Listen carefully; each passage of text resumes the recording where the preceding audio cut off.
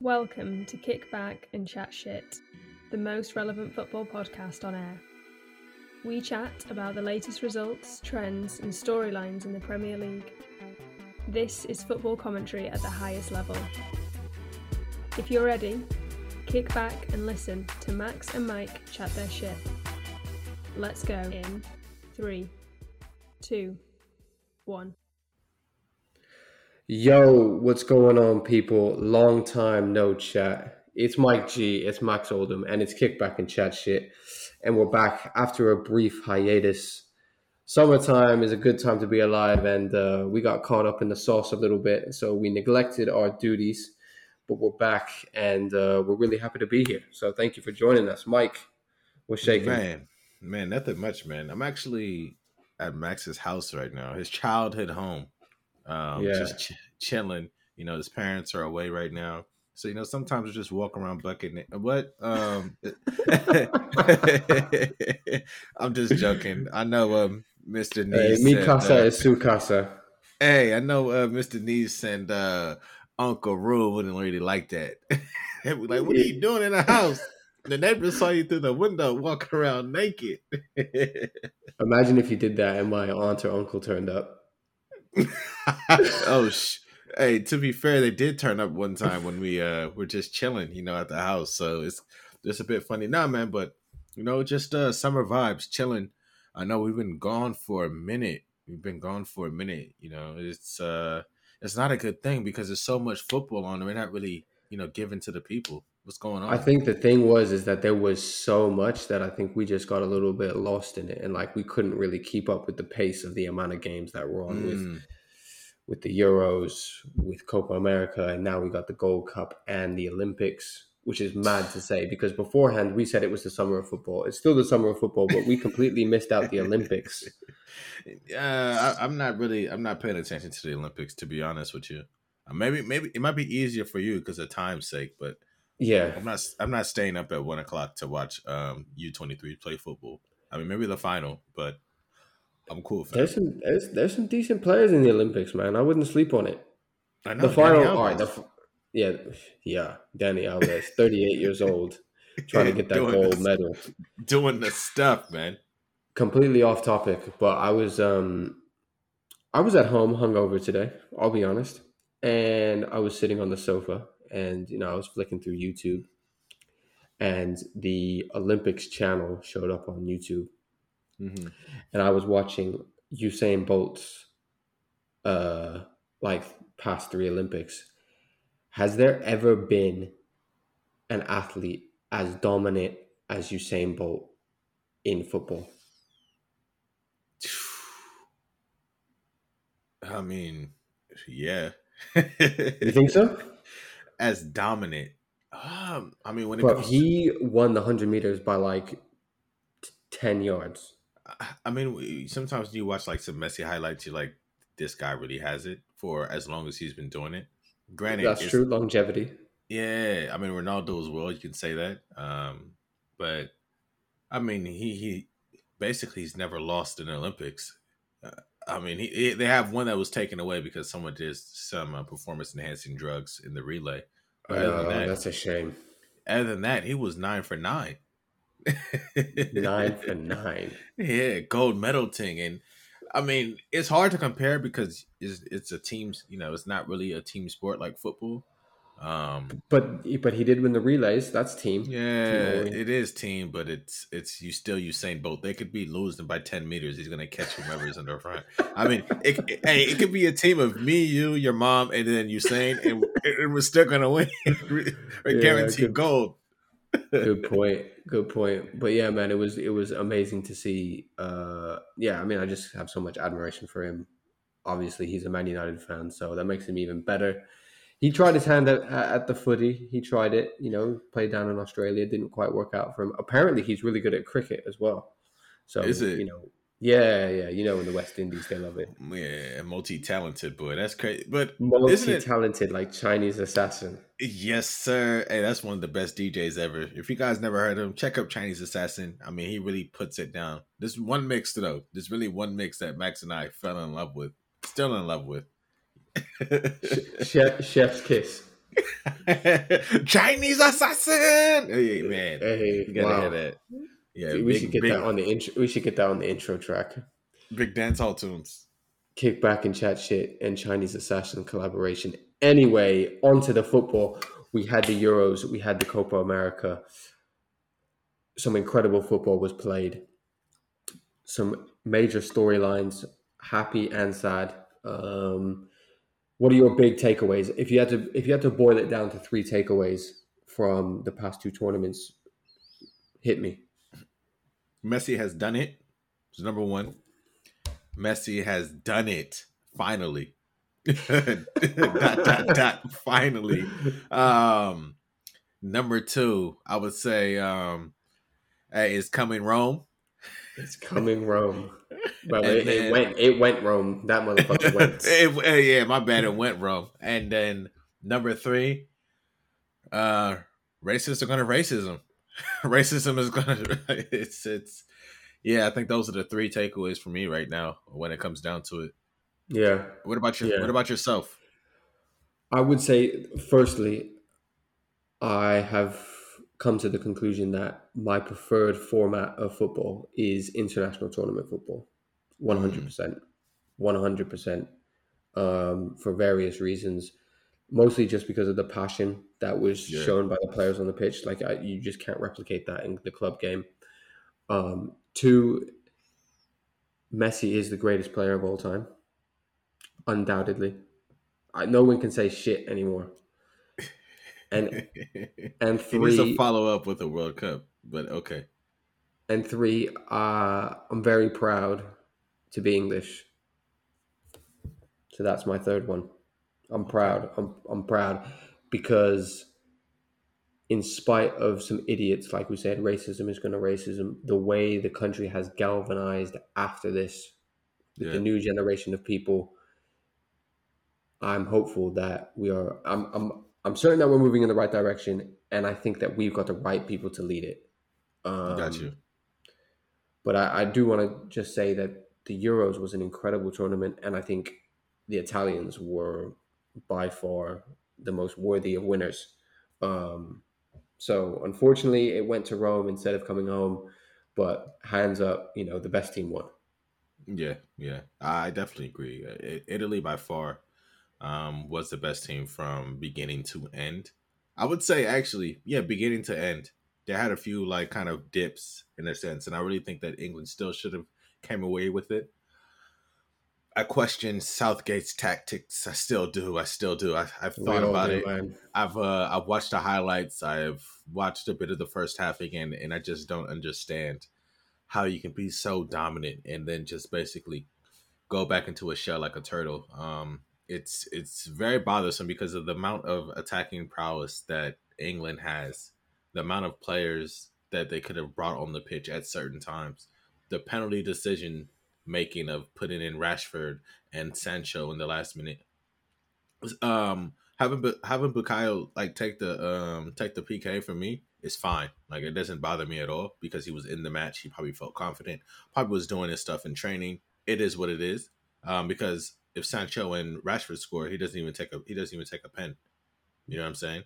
So those are the things. Like for me, it's just like keep going back to it and thinking that yes, Italy was the best team, but this by far was the best chance for England to really capitalize. I mean, Yeah, there's no other. 100%. They'll never have another chance like that to play the final at home as well. To have come through the tournament without conceding a goal from open play as well. And I think they traveled the least amount of any team. Yeah, they probably did. Yeah, they probably did. So all the cards were in their favor, and I don't think the squad is going to be any worse next December for the World Cup. But playing away from home, playing in a different climate, playing against different opposition, you're going to be coming across African, Asian, South American teams that they probably aren't used to, different styles of play. I don't know how they're really going to deal with that. I think England did a lot of things really well in the tournament, but I think the most ridiculous thing, like you said, they didn't play to their strengths. They got to the final playing a style of football that, if you asked any of those players how they would have wanted to play, none of them would have said that way, Yeah. and they still got Yeah. to the final. Yeah. So there's positive foundations there. If you look at it from, a progression standpoint, semi-final of a World Cup, final of a Euros, they're moving in the right direction. But the key, like you said, that was the fucking chance. Yeah, it definitely was. It definitely was, man. But I know like the top 11 players and things like that. So what is it? What do they call it? The best 11 of the Best tournament. 11. Yeah. Yeah, it came out and everything like that. But we've talked about many players that have excited us. Probably on the past Euro recap, and just between the both of us. But who was one player that maybe didn't get the limelight that they should, but it's just incredible to you in that tournament? Yeah, I think, there's two players that I think really deserve a shout out. One is Spinazzola from Italy, the left back, who didn't play in the final. He didn't play in the semi-final either, did he? No, he didn't. And remember, I told you, I said that if Spinazzola was playing, there's no way England wins. Yeah, no, you're probably right. I mean, he was incredible, and the way that Italy tactically shifted between attack and defense, where his positioning on the pitch when he was in attack, because you have to remember he's right-footed, so he goes and plays up in line with the strikers, allows Lorenzo Insigne to hug the touchline, and the way that he kind of floated through the game, but his energy, his desire to get up and down the pitch, the speed. I mean, he had everything. He had the physical attributes and the technical attributes. So I think he was probably the guy that caught my eye the most. Yeah, unfortunately, Achilles injury. Yeah, definitely. And then I the other person I would say is Raheem Sterling. I think he deserves masses of credit for the way that he performed. I think his contribution on the pitch, which was differing from his World Cup performances, is that even though he might not necessarily have provided a goal and an assist every game, he was integral to every good thing that England done. So like the goal that Harry Kane scored against Ukraine, he laid the ball off for Luke Shaw to cross, and that type of shit. And he was a leader on the pitch as well. I thought he was excellent. I thought he was fantastic. Yeah. So those are my two. I think that's fair. I would definitely say that I think Raheem was a bit. He was running to the ground coming into the semis. You could see it. You could see it at the end. Yeah. It's just he just didn't have the. And you know what? Italy really played the game to say that if anybody's going to beat us, it's not going to be Raheem Sterling. Do you think that was a tactical decision to like kind of mark him like that? I think so.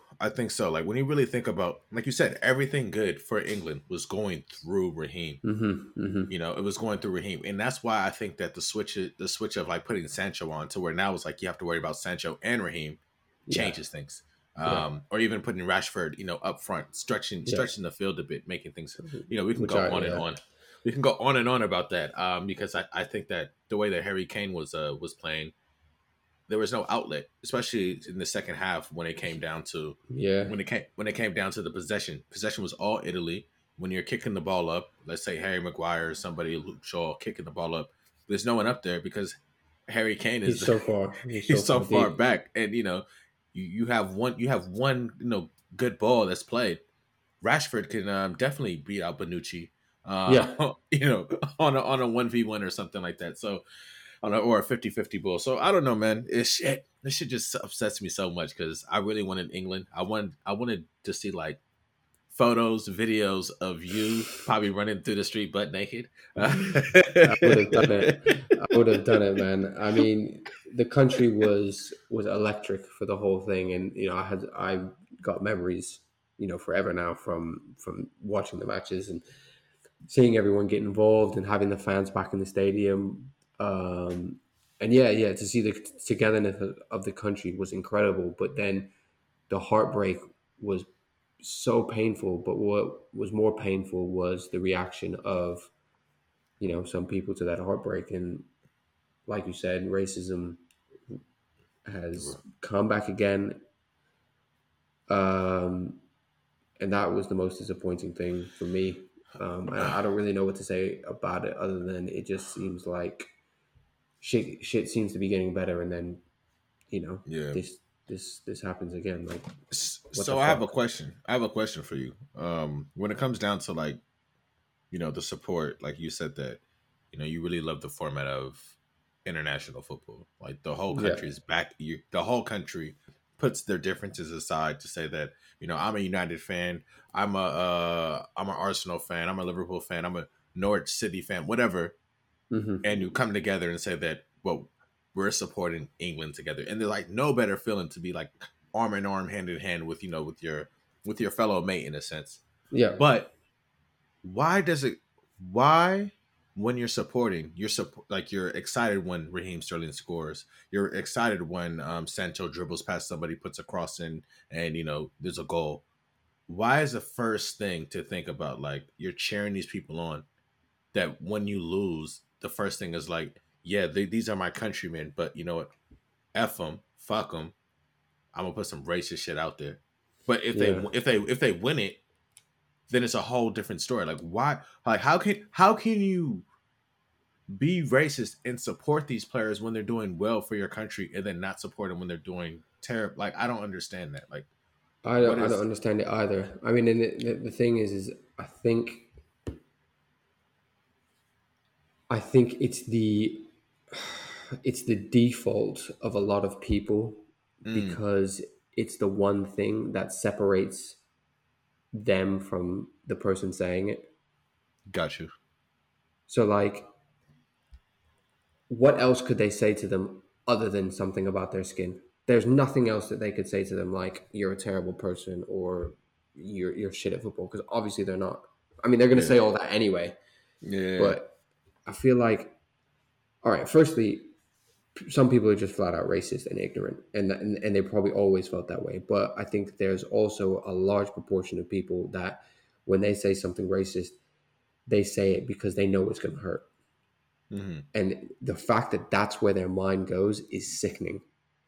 yeah, Is sickening. The fact that your mind goes, okay, how can I say something as hurtful and as stinging as possible? Oh my, I'm gonna say something about their skin, about their ethnic background or something. It's just it makes my skin crawl that people think that way, but yeah. And that is but what it when they is. And but when they score, they're praising them.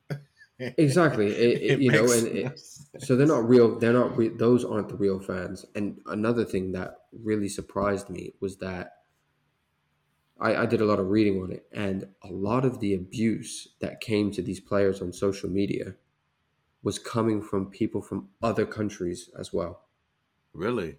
Yeah, which I thought was surprising, but equally disgusting that there were that many racist people out there just waiting for a chance for someone who's Yeah, black to fuck up. yeah. Um, And not to take like the seriousness out of this topic, but I can't lie to you. As soon as they missed, you knew, I knew. I said, and I tweeted and I said, they're never gonna let these guys take the knee any longer after this shit. I mean, it's it was funny to me because I knew it was coming, and maybe just because I'm like a black man, I'm just like, damn, the two white guys made it, the three black guys missed it. It's about to go. It's about to be terrible, especially if yeah, they lose. And then with Bukayo missing the last one, I was like, fuck. I already know. I already know. Like as soon as I hopped on Twitter, you saw it. yeah, no, You and saw like, it's terrible. It's terrible. I mean, I it's the mean, if same shit. It's the same shit over and over. But now, obviously, the racism is inexcusable.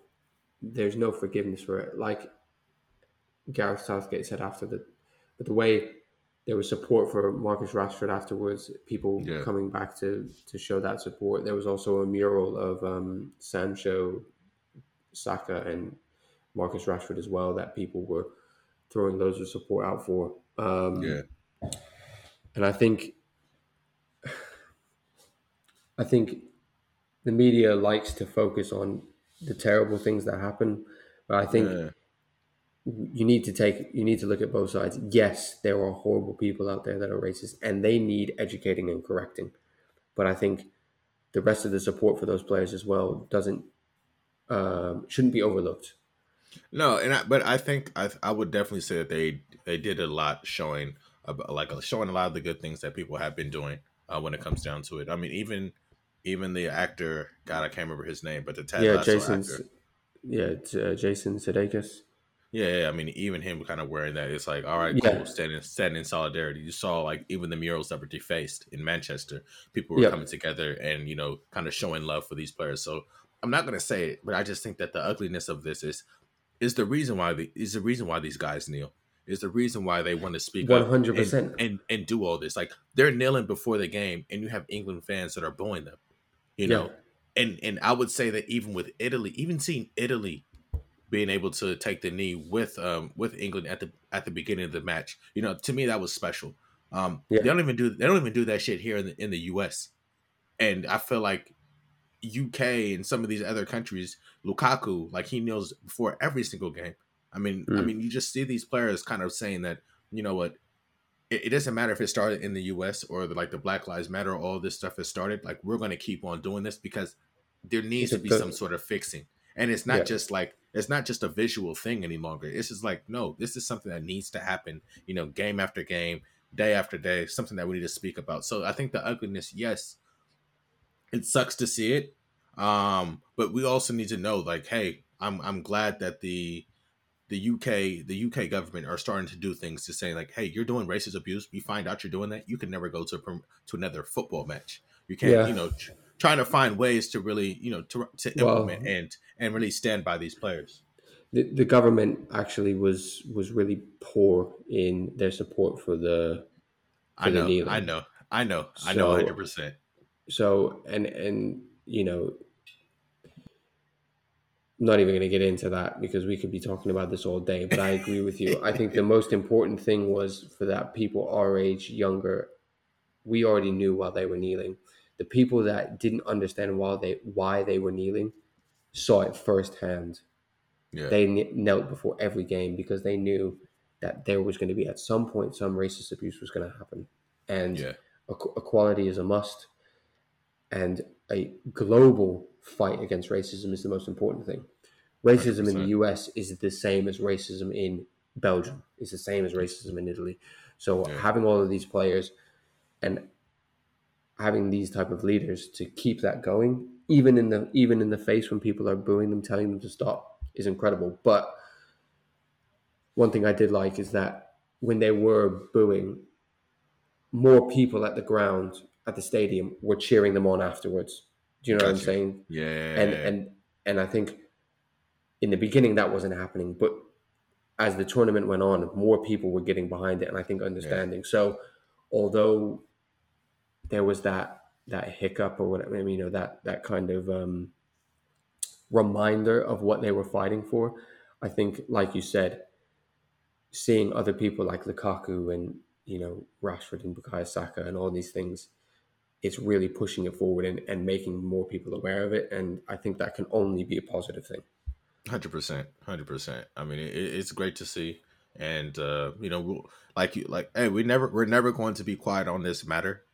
That's something that we're just going to keep on pushing as long as we can educate folks, we can talk about it. We'll bring it up because it's something that plagues our communities, plagues sports, plagues the world. Hmm. And I believe racism is a sickness. At the end of the day, we talk about the COVID-19 and that pandemic. I mean, racism is a pandemic as well. So epidemic, pandemic, whichever one you want to use. Yeah, racism has been the longest stain on our human history, right? I mean, Yeah, man. so yeah, like you said, we're not going to stop until we're going to do everything we can while we're here on this earth to educate and fight back against it. Yes, And sir. hopefully, football can be a way of making that change. Yes, sir. The world sport, but with it being the world sport, and we always talking about the world's greatest player, the person that we love, but he just can't win a championship. He can't win a title. He can't bring anything home. But he finally has. This is Max's guy, and we're going to talk about Senor Messi, and one of the worst finals I've ever seen in my life. Bro, do you know how late I stayed up to watch that match? I stayed up until 3 a.m, hoping that Senor Lionel Messi could do it, and they barely fucking did it, but they finally got over the line. Argentina Copa America winners for the first time in I think 27 years. Lionel Messi winning his 5th international final after failing so many times. He didn't have a good game though. Hold on. He won his what? 5th international title? No, his first title in his 5th final. He lost 4 before that. Okay. The way you said it just seemed kind of funny to me, but no, he did not play well. But he was on the pitch. Supposedly, he had a very, very bad injury that he was dealing with. Well, he had an incredible tournament. He was the leader in all statistical offensive categories. Goals, assists, chances created. He single-handedly got his team to the final. I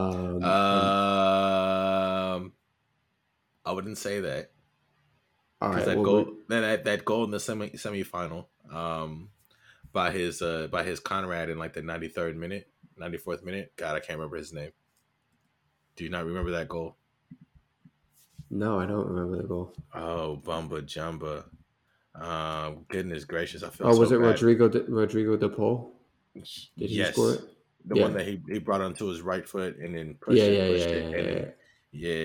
And then took him to the final. That I wouldn't say Messi did it all by himself. He played amazing. Well, he played amazing. He did it. I mean, I can't believe he's 34 years old, but he finally did it. What a moment. I mean, to see.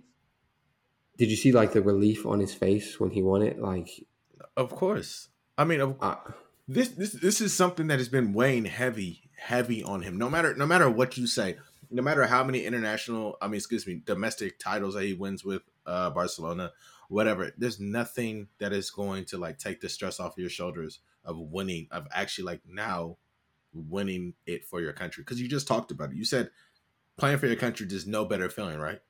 Yeah. And he wants not to that I've done it, but all right. This we both haven't done it, but we know how much it means, like to the country, like to the country of England, to the people of England. Like if you guys would have won it, so we know how much it means for Messi and all of Argentina. So yeah, man, he was amazing during the whole tournament. I'm just upset to say that for it to be Brazil and Argentina and Brazil, for the final to just kind of be played like that, it was kind of disappointing.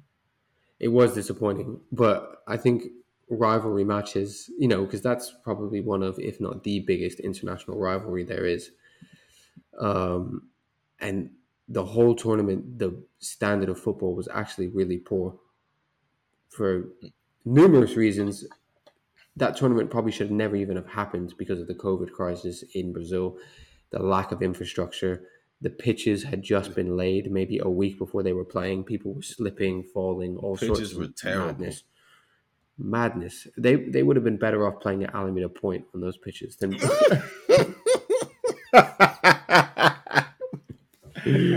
hell no. Real OGs from the Bay can play because we played on those pitches. If you can play on that, you can play on anything. And with all the goose shit, the ball be bobbling. You know how many goals I've missed? I put it like straight into the corner and it goes do left right, boom, hits one, and it's like just wide. God, nah, but no, it wasn't that great of a tournament. I watched plenty of the matches as well. More so like I would say like the last match of the round of the group stage, and then after that I probably watched every single match from there. But it's nothing like the Euros. It's kind of crazy to me that the standard, especially with some of these clubs, some of these countries, you just expect them to be like, you see Brazil playing the World Cup. It's a different type of football. Yeah, definitely.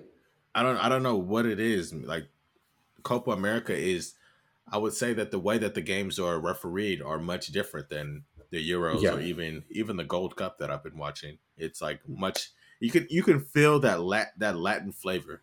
That's what it is. Like that spiciness. You can just feel that. You can feel that through the whole match. It's like They it's sprinkle a little kind of bit of crazy. chili on top, huh? No, 100%, bro. I mean, but it's fun to see. I think it's just great to just see like the pride and the joy that these players have playing for their country, Yeah. and the heartbreak. And I mean, Neymar, he played in some of the matches amazing as well. I thought he was going to be able to bring it home for Brazil. That's the crazy thing. Neymar hasn't won an international tournament for Brazil either. He won actually, I take that back. He won the Olympics, but a lot of people don't consider that to be like the pinnacle of football. They don't count that anymore. So, and Messi's won the Olympics as well, but that's They don't count that either. because it's U23s. You can't count that. It's not. Yeah, but you can have some overage players. Yeah, anyway, it's still U23s, bro. Anyway, it was great to see Messi win.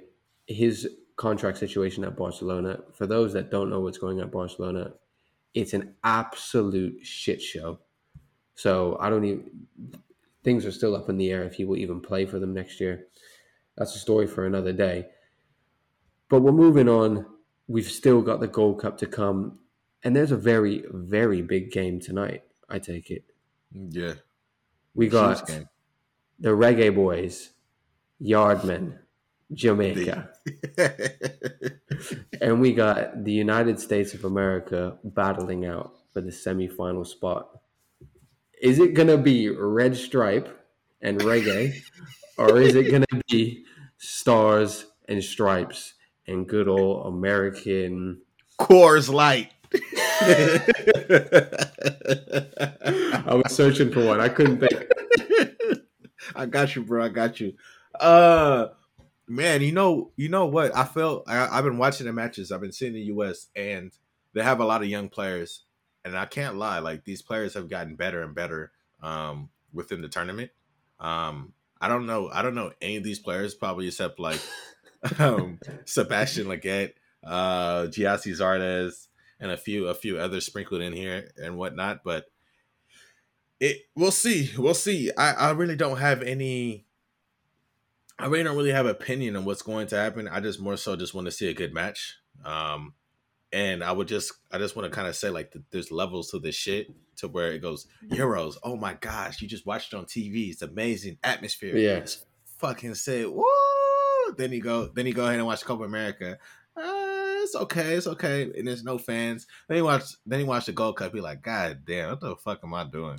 Is it that bad? It's not. It's just you see things that you would not see in. Yeah. You know, you see mistakes, you see passes, you see, kind of like it just doesn't have the same flow. And I would also say that the amount of money they put into just like you watching the Euros compared to when you're watching like the Gold Cup, it just looks different. I don't know. I don't really know if that makes sense. Maybe it's a quality of cameras. Who knows? But and also the angle of the matches. When you're watching a match, like some places they shoot things differently. Yeah.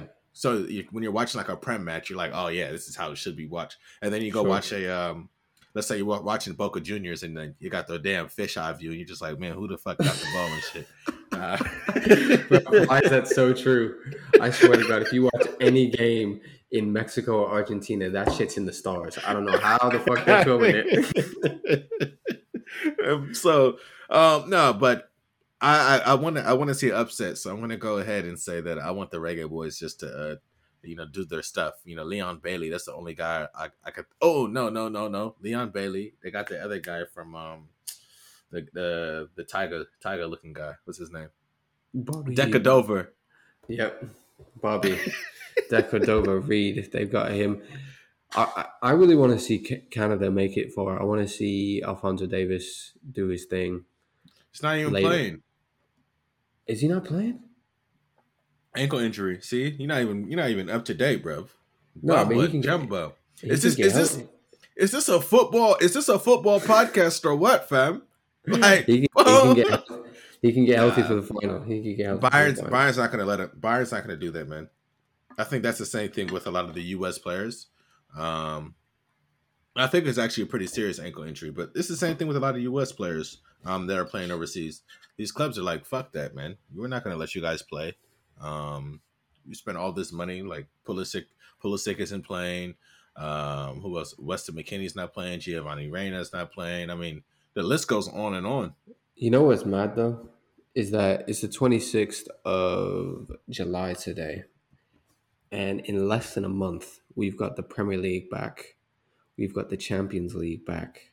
We've got all domestic football back. This shit does not sleep. Football never sleeps. I have a hard question for you. Do you think these players need to actually have like a 2 to 3 month break? 1,000,000%. Like a lot of these guys, for example, Antoine Griezmann played in a preseason game for Barcelona yesterday. That's insane.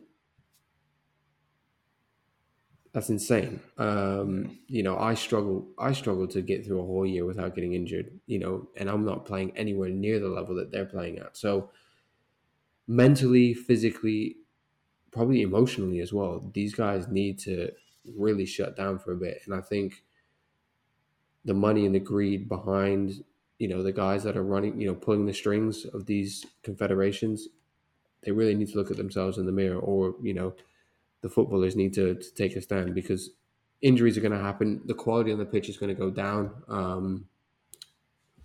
Yeah.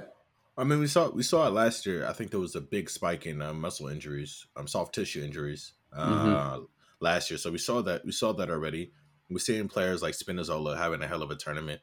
Already was slightly like an injury-prone player, or labeled as an injury-prone player, torn Achilles. And you see, some of these other players that are kind of going through it. We saw a lot of hamstrings. We saw a lot of, calf injuries, players falling down the ground. I mean, we saw it a lot last year as well. I mean, in the Prem as well. So I'm just trying to think, like, what could these players do? What could they have done to better prepare, or to actually give them a chance to rest? Like, could they have just said, like, you know what, fuck it, we're gonna push it back by a month, I think move forward? That's one option. I think they could get rid of a lot of the other competitions as well. So, like, for example, UEFA have brought in another European competition called the UEFA Conference League. So now you've got even more teams playing midweek football. In England as well, you've got obviously the Premier League, the FA Cup, and the League Cup. The League Cup can go like that. They don't need to be playing these games. Yeah, it helps some of the lower league teams make money, but the wealth gap between the top teams and the bottom teams is so huge. If they even that out, they don't need to have these extra tournaments, these extra money-making opportunities. Gotcha. The executives at the top of the game don't need to be paid more. They don't need that TV money. So I don't think it's even pushing it back. I think it's just less games. Gotcha. And also international friendlies. The reason they brought in this Nations League is they said, oh, well, they had this whole ploy saying that we're bringing the Nations League to make friendlies more competitive. That's bullshit. They brought the Nations League in to make more money for UEFA. More TV money, more people in stadiums. These guys at the top making more. But the players have to play more games. So that's my rant for the day. That's my theory. I could be completely wrong, but I'm sticking to it. Yeah, that's fair. That's fair, man. But, one thing that I can definitely say that's going to be happening is that we're going to be back on our shit. Podcast coming out. Yes, week after week after week. So make sure you tell a friend to tell a friend to tell your mom to tell her sister and her brother too. Okay? Like Marshawn Lynch said, again and again and again and again and again and again. Kickback and Chat Shit is here, and we're here to stay. Thank you, folks, for tuning in. We appreciate every single one of you that listens. The podcast is coming back, like Mike said. The newsletter will be following up accordingly. Spotify, Apple Podcasts, Google Podcasts, Instagram, Twitter. Thank you. We'll catch you on the flip. Peace.